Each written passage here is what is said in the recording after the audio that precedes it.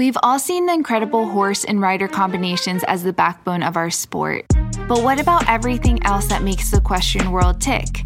From the everyday grind to the world-class professional, join the Equestrian Podcast as we talk about every equestrian discipline in a way that hasn't been done before. Now here's your host, rider, trainer, and influencer behind my equestrian style, Bethany Lee. Hey friends, and welcome back to the Equestrian Podcast. I'm your host, Bethany Lee, and this is episode 327. Our guest today is a hunter-jumper professional based in California. He grew up riding in Orange County until his lifelong dream of owning his own farm came true. He's the owner of Hunterbrook Farms, which was established in 2009, and is now located in Temecula, California. He has had wins in some of the most prestigious hunter classes in the country, including the 2022 $25,000 WCHR Pro Final at Capital Challenge, the $100,000 WCHR West Coast Hunter Spectacular, and the $65,000 USHJA International Hunter Derby Southwest Regional Championship in California, and so much more. So without further ado, please welcome our guest today, Nick Haness. Hi, Nick. Hi, how's it going? Good, how are you? Good, thank you. Thank you so much for taking the time. I'm excited to hear. Yeah, of course. I'm excited to hear a little bit more about your story. But tell me how you first got started in the equestrian world. I first got started in the equestrian world because I basically was obsessed with horses from, I think, the longest I could ever remember from being a baby. I just loved horses. So I used to have Breyer horses as collectibles, and I loved horses. I had like My Little Ponies, which is sort of a silly, embarrassing fact, but I loved brushing their manes and their tails, and then it just kind of from there turned into real life horses, which was exciting. So I started riding at the age of 4. Amazing. And then, did you grow up on the West Coast? Yes, I grew up in Orange County, California. Amazing. So obviously, kind of started your pony career and junior career and things like that growing up. Obviously now I see you over here on the East Coast too, competing a lot as well. So Tell me a little bit about how kind of like your younger years panned out. Anything that kind of sticks out in your mind for high points and then maybe some learning moments? Absolutely. I was very fortunate to live close to the equestrian center where I grew up riding at. And I basically just loved being there as long as I could every single day. I spent my weekends at the barn. We didn't have grooms back then. So I got really, familiar with horses and being able to work around them at a young age was really helpful to me in my career. I think a lot of great memories I have growing up was just sort of natural horsemanship and riding out on trail and falling off and getting back on and just getting a real feel of the horses in the sense of how the horses think. I think nowadays in my professional career, being able to really connect with horses and try to listen to them and understand how they think and how they are is really important to my show ring success. So I always feel like I was blessed and lucky to have that kind of a childhood. Growing up, the highs and lows of horses, our sport is very humbling. There are so many great memories and victories and wins, and equally just as many days where you're discouraged or things didn't go your way. So you kind of have to take the best of both and blend it all together, and you get kind of an overall, a love and passion for the sport. So that's always been something, I cherished, and I'm realistic. I think it's important to have a realistic outlook. These are really amazing creatures, but they are animals and they also have good and bad days. So understanding them and knowing that every day is not going to be a great or perfect day is a really important thing, as a horse person, as a rider, as a trainer. Those are all really, important factors to think about on the daily. But I think one of my most favorite failure stories, kind of a funny story for me, which I always like to tell, was when I was doing a hunter derby probably about 15 years ago. The hunter derbies were sort of a new thing and just kind of getting started. And I had a really beautiful traditional hunter who was a beautiful mover and a beautiful jumper, but he was a really careful horse, and we were doing an international derby.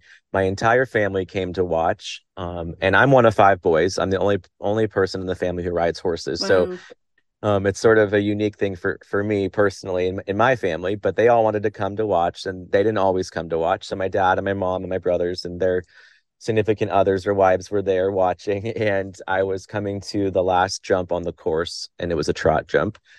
And I thought we were home free, but unfortunately, like I was saying earlier, things don't always go as planned. Uh-huh. And anyways, the horse ended up kind of having a bobble step, and then I leaned up the neck, and I thought we were going to be jumping, but he had other plans that day. So he ended up stopping, and I sort of slowly slid up the neck. And as I was sliding up the neck, all I could think about was, oh my gosh, my family's here watching, and they're going to Oh be so no. mortified. And I Uh, was winning this class, and they kind of think I'm a winner, so that I was trying to prove that I can do this. yep. But fell off over the head, and I landed in the jump, and then the horse sort of spooked at me in the middle of the jump, so he sat backwards. And when he sat backwards, he sat on his fake tail, which Uh, then fell out. So then after the fake tail fell out, the bridle fell off. of course. And I just remember standing up and thinking, oh my gosh, my horse's tail is 10 feet that way. The bridle is 10 feet that way. No. Here I am. So I put the jump back together. I was trying to be helpful to the ring crew guys, and placing flowers back in place as my horse was being caught by my groom. Probably should have gone to the horse first, but in that moment I was sort of embarrassed, not thinking about that. And then I just sort of how to, I think it's important for us to make light of, be humble and laugh at yourself at times. So I picked up the fake tail and just sort of rolled it around my head like I did a little rodeo move with the fake tail. And then the crowd was into it. They were laughing at me. So everyone was fine. I was okay. The horse was fine. And, it was a learning experience. Definitely. I hope you have pictures of that. I have a video of it. There is no Oh, picture of it, amazing. but there's a great video. Oh gosh, that's so funny. But yes, exactly. It's a very, like you said, humbling sport, and there are obviously the best of the best. Don't it's impossible to win all the time. You're gonna have days Oh, that absolutely. obviously don't go to plan, and that's kind of the beauty of the sport for sure. I think a big part of your program too has always been kind of like a catch riding component as well. When did you start kind of picking up catch rides in your career? Absolutely.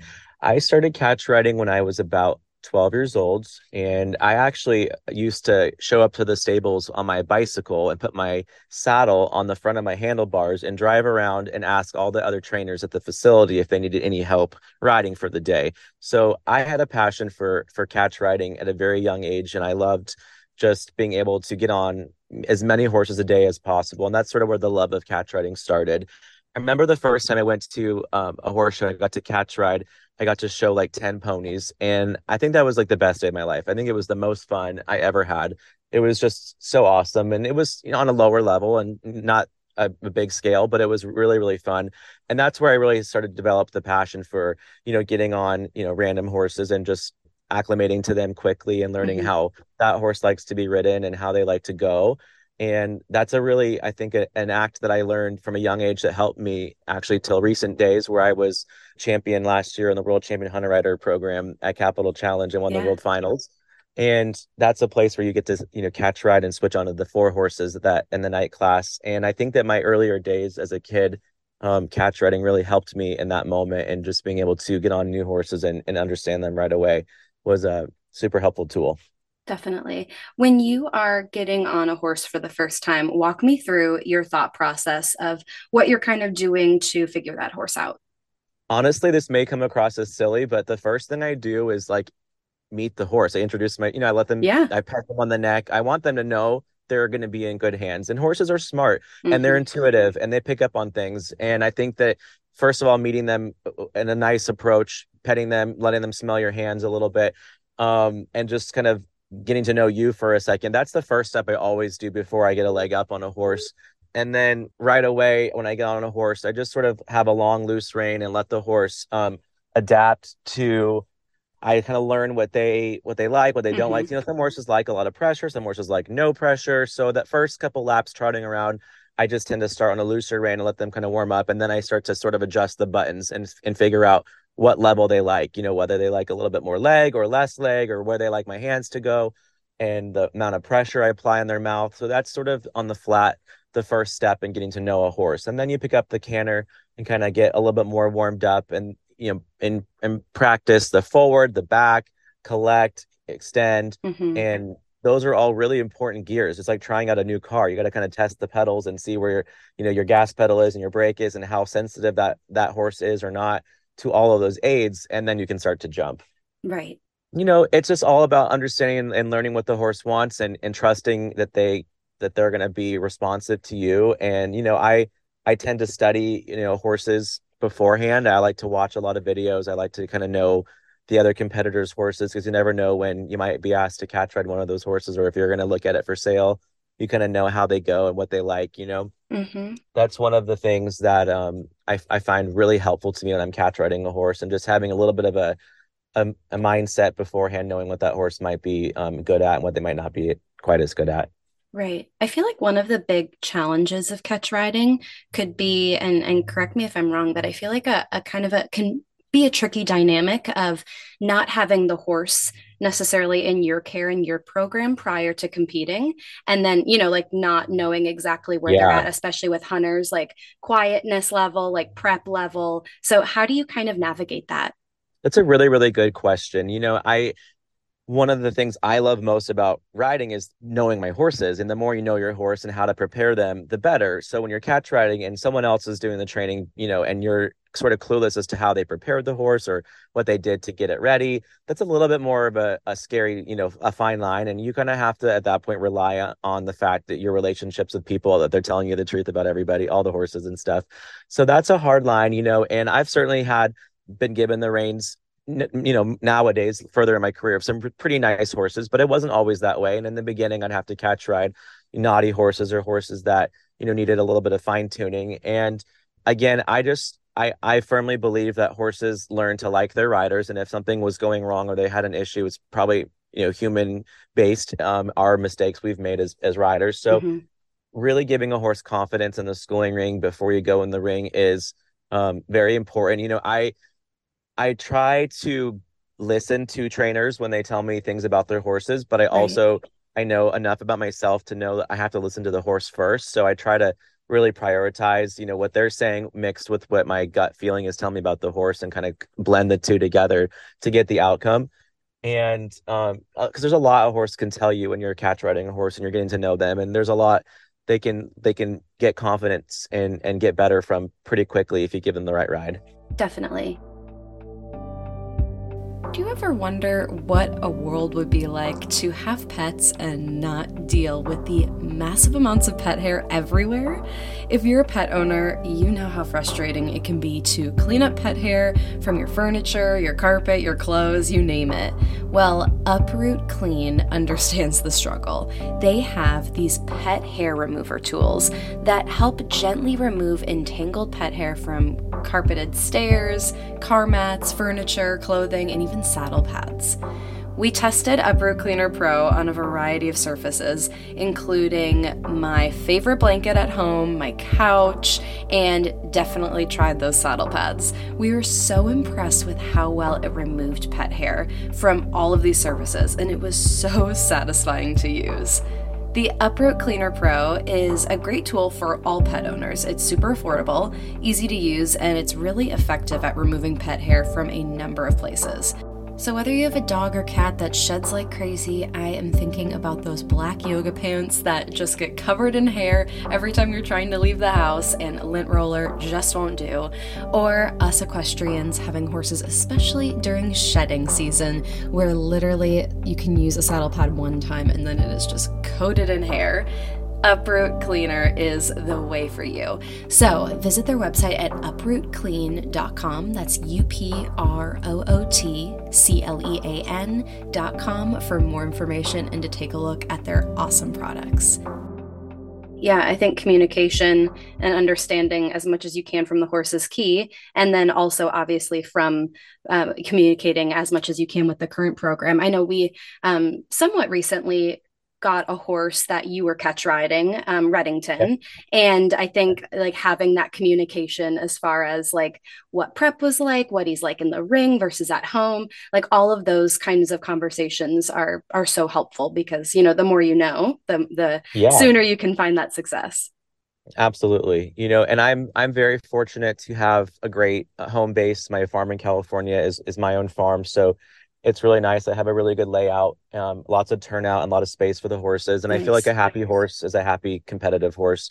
So, like you said, so much of the setup and the structure just depends on how the horse is being, you know, raised behind closed doors, what they're doing when they're not at the horse show and how their mindset is because they're delicate and horses can Yeah. change and different parts of the country offer different climates and certain horses like certain climates and don't like others. And there's just a lot of factors that go into it. So knowing, all of those things and components are always super helpful. Definitely. And I feel like in California having that space is hard to come by. So being Oh, able to have a definitely. program with that is amazing. My farm's a little bit unique because my horses have to get a little bit acclimated to some strange looking creatures. We have, a lot of different farm animals at my house. We have zebras and camels and Oh, cool. emus and birds and all sorts of different creatures that you don't normally see at a typical horse show. So my horses are kind of not, I wouldn't say numb, but they're adjusted to the daily life of seeing these weird creatures. So they're kind of like they're used to it. Yeah. Whereas I feel like that gives my horses a little bit of an upper hand at the horse shows because they get to the horse show and they think a golf cart going by is no big deal. Exactly. Yeah. Yeah. That's good. Yeah, definitely. That's definitely a good aspect to have in a horse for sure, instead of having the eyes bug out of their head and, Yeah. when a bush moves or Yes, exactly. yeah. So your show days, I have to imagine, get insanely busy. You're putting in so many rounds. Tell me a little bit about how you try to structure, how much you take on. Have you found like a sweet spot? Give me a little rundown of what a show day typically looks like for you. Absolutely. So typically I show in approximately between 30 and 50 classes a day, which is a very busy a day for me. But I really enjoy, at this point in my career, I've become more selective and I've obviously had to narrow down with my own balance with my clients and what their horses and their needs are with my catch riding. So I've definitely slowed down. I think my record once upon a time was about 82 classes in one day. Stop. Yeah, which was pretty crazy. But I Yeah. think on average now, my typical show day is between probably 12 to 17 horses a day, which could be like 30 to 50 rounds a day. Yeah. And it's really helpful to have a good crew on the ground. It's really nice to have people that can bring you lunch and bring you drinks when you're thirsty or hungry because we start showing at 8 a.m. and it kind of goes through the whole day until about 4 or 5 o'clock. But I love it. It keeps me really energized, and my adrenaline from showing and competing helps me get through the day. But it's really fun to have so many nice horses to ride. I love what I do. It's so fun every day to wake up and just do it again and make it better. I it's so nice this day and age. We have so much technology and videos to watch and study, which is a huge part of the dynamic I have to catch, ride, and show. I just get to go home at night and decompress, but watch all the horses go from the day and see what we could do better tomorrow. Definitely. I mean, obviously with getting so much ring time, I'd imagine maybe like an average day or an average class doesn't get you maybe as nervous as it Yeah. used to. But do you get nervous? I mean, is it mostly for the big classes? What's your kind of mental game? Everyday horse showing, it kind of becomes like the norm. It's sort of like just you end up just sort of knowing where all the jumps are out of the turn. It kind of almost Yeah. becomes like clockwork, but definitely get that extra little bit of butterflies in your stomach before a big class or a derby or a class you really want to perform and do well in. I always say that it's good to be nervous. I think a lot of people get that feeling before they compete, but I think that it's a good thing. It kind of drives you to focus and it makes you want to, for myself, it makes me want to do better. And when I get those butterflies before either a big derby or a Grand Prix, it certainly is a good thing for me. And it just pushes me to try a little bit more and put more focus into it and perfect whatever it is we're trying to perfect. Right. Definitely. And then speaking of mental game, let's say you are showing, 40, 50 classes in a day, and you start kind of going down like a little bit of a slump. Like, how do you kind of take that and try to turn it around to finish your day on a high note? Honestly, it's one of those things where you just have to again wake up every day knowing that it's going to have its ups and downs. Yeah. in 30 or 50 rounds, there's going to be some great rounds and there's going to be some that are not as good. When it starts to, kind of go down and there's a slump, you just really have to give each horse you're riding and each new horse you get on the benefit of the doubt and not carry over any of your negative vibes. Like I said, horses are very intuitive Right. and they get a feeling from what you're feeling. So it's also something I try to train into my clients. When you have a bad round or your horse stops or you have a big mistake, you have to kind of shake it off and not carry it with you. You got to just really move on and get a really good mindset and clear mindset for the next horse.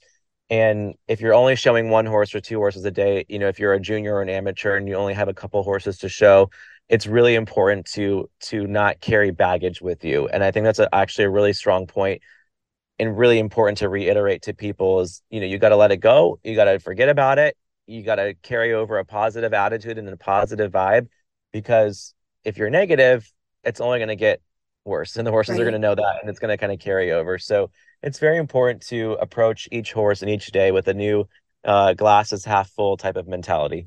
You recently celebrated a huge milestone. You've won over $5 million in hunter earnings. What does a milestone like that mean to you in your career? It is extremely exciting. I mean, I actually just still pinch myself if that's even a Yeah. true fact. I didn't even know I was in the contention of that.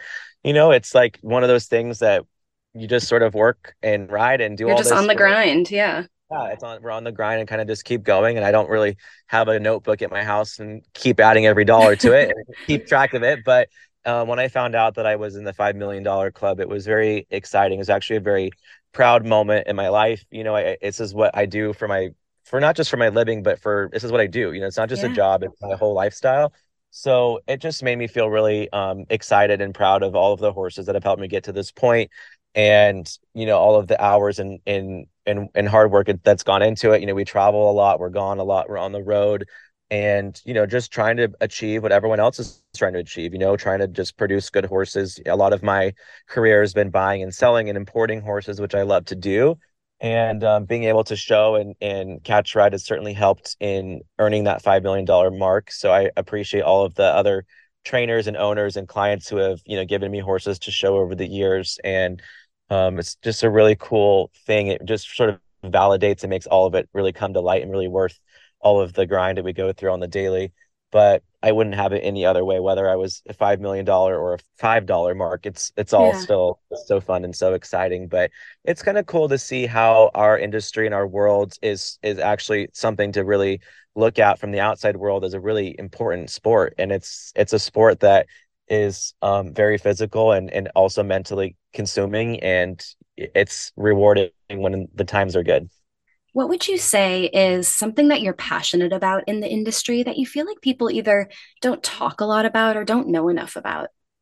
I don't know. One thing I think, passionate about is sort of the new age of horsemen growing up, and when, juniors turn into professionals.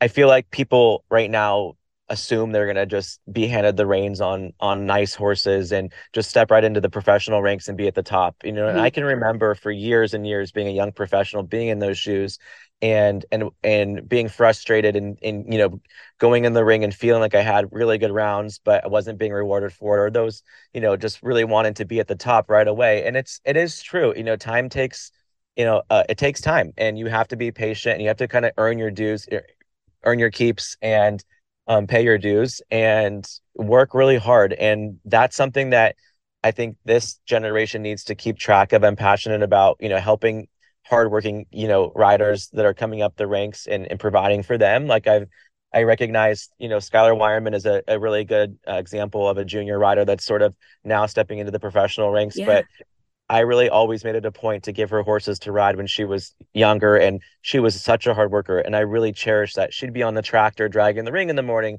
She helped me change my tires on my trailer that went flat. She's just one of those kids that was just as excited and enthusiastic and hungry to do well as I was, and I really try to reward that and give back, because now I'm in a place where I can and I want to, and that's something that is really fun. And I think that the world and our world needs more young riders like that are willing to really be in this for the long haul and not just for the Instagram post. Sure. Yeah, I love that. I think that's a really great point. And especially because you've personally been through that and wanting to prove to the rest of the industry, wanting to, see your hard work pay off. And then so to now be in your position and see other young professionals doing that is really cool. Yeah. Well, Nick, thank you so much for taking the time to come on. I think your story is so cool and so exciting and continues to be more and more successful. So thanks for taking the time, and I wish you all the best. Thank you. It was an absolute pleasure. Have a great day. Thank you so much. All right, that is all I have for you today. Thank you so much for tuning in. If you liked what you heard, please take a minute and write a review on iTunes. I would so appreciate it. It helps people like you find the podcast, and it helps me get some killer guests. Thank you so much, and I will talk to you next week.